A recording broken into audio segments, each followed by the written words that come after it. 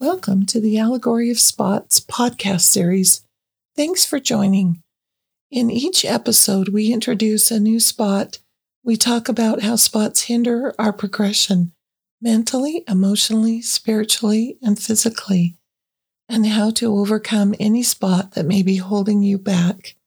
As you begin to move and apply the things you learn, you will start to see weaknesses become strengths.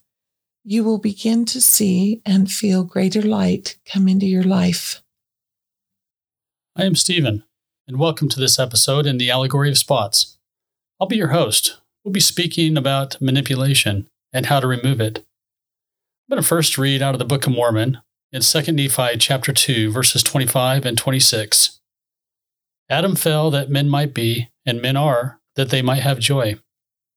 And the Messiah cometh in the fullness of time, that he may redeem the children of men from the fall. And because that they are redeemed from the fall, they have become free forever, knowing good from evil, to act for themselves and not to be acted upon, save it be by the punishment of the law at the great and last day, according to the commandments which God hath given. You see, men are to have joy and to act for themselves, not to be acted upon by someone else or something else. Are you starting to see that any spot that attaches itself to you begins to act upon you and manipulate you? Which is why it is so important to remove these spots, so they no longer have the ability to influence you and to act upon you. Continuing on. When we interfere with the agency of others by crafting our words and actions for the purpose of coercion, manipulation, and leveraging, you've opened yourself up to become spotted as you try to control others. We then have become the person that Jesus Christ warns us to watch out for, as he taught in the Scriptures. Found in Matthew chapter 24, verse 4. And Jesus answered and said unto them, Take heed that no man deceives you. Further, in the book of Romans chapter 16, verses 18, it reads, For they that are such serve not our Lord Jesus Christ, but their own belly, and by good words and fair speeches deceive the hearts of the simple. Remember this, trying to control others is a tool used by Lucifer. Let us all remember what Christ taught in Matthew chapter 6, verses 28 to 30. And why take ye thought for raiment? Consider the lilies of the field, how they grow. They toil not, neither do they spin. And yet I say unto you that even Solomon in all his glory was not arrayed like one of these. Wherefore, if God so clothe the grass of the field, which today is, and tomorrow is cast into the oven, shall he not much more clothe you, O ye of little faith?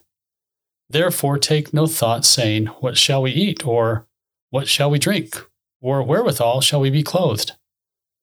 For after all these things do the Gentiles seek, for your heavenly Father knoweth that ye have need of all these things. But seek ye first the kingdom of God and his righteousness, and all these things shall be added unto you. We are so much more than the flower or the bird. We are children of God, and he knows our needs even better than we know ourselves. We don't need to manipulate or deceive anyone to get gain. Continuing on with manipulate. All we need to do is remember and to live the two great commandments.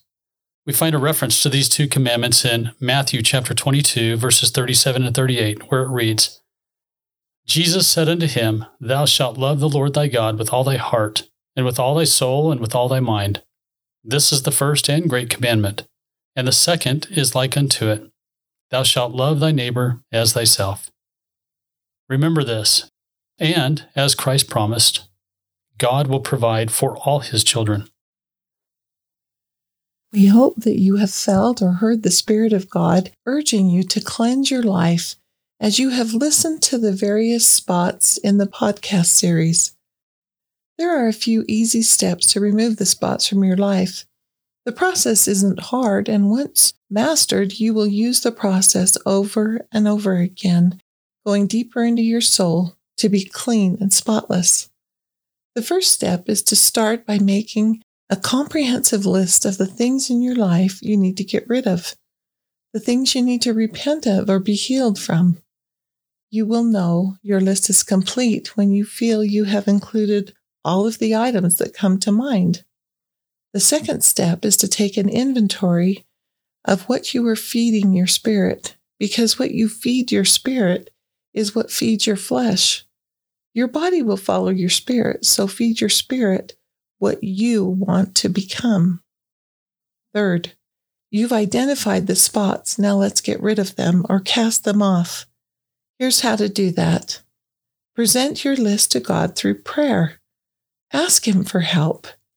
As you pray, ask God to remove your spots, to literally take them from you. Remember, it gets easier. You may have heard this teaching by David O. McKay in one of the previous episodes. Your weakest point will be the point at which Satan tries to tempt you and will try to win you. And if you have made it weak before you have undertaken to serve the Lord, He will add to that weakness. Resist him, and you will gain in strength. He will tempt you in another point. Resist him, and he becomes weaker, and you become stronger. Ask God to remove and offload all of your burdens, stresses, and concerns. Stop trying to carry them alone. They weren't meant for you to carry. It'll only bring you continued suffering, poor health, and distress to carry them. The last or fourth step is this. Once you've finished steps 1 through 3, start the process again. Only this time, you're going to travel a little deeper into your soul, searching out even the smallest of spots you might have overlooked or not even recognized. Ask God to reveal them to you. He has a way of bringing them to the surface so you'll see them. This is a truly personal experience with you and God as He helps you into the cleansing process. And finally, continue these steps until you've completely cleansed yourself of any and all spots. Then move forward by using the atonement of Jesus Christ each and every day to keep yourself unspotted.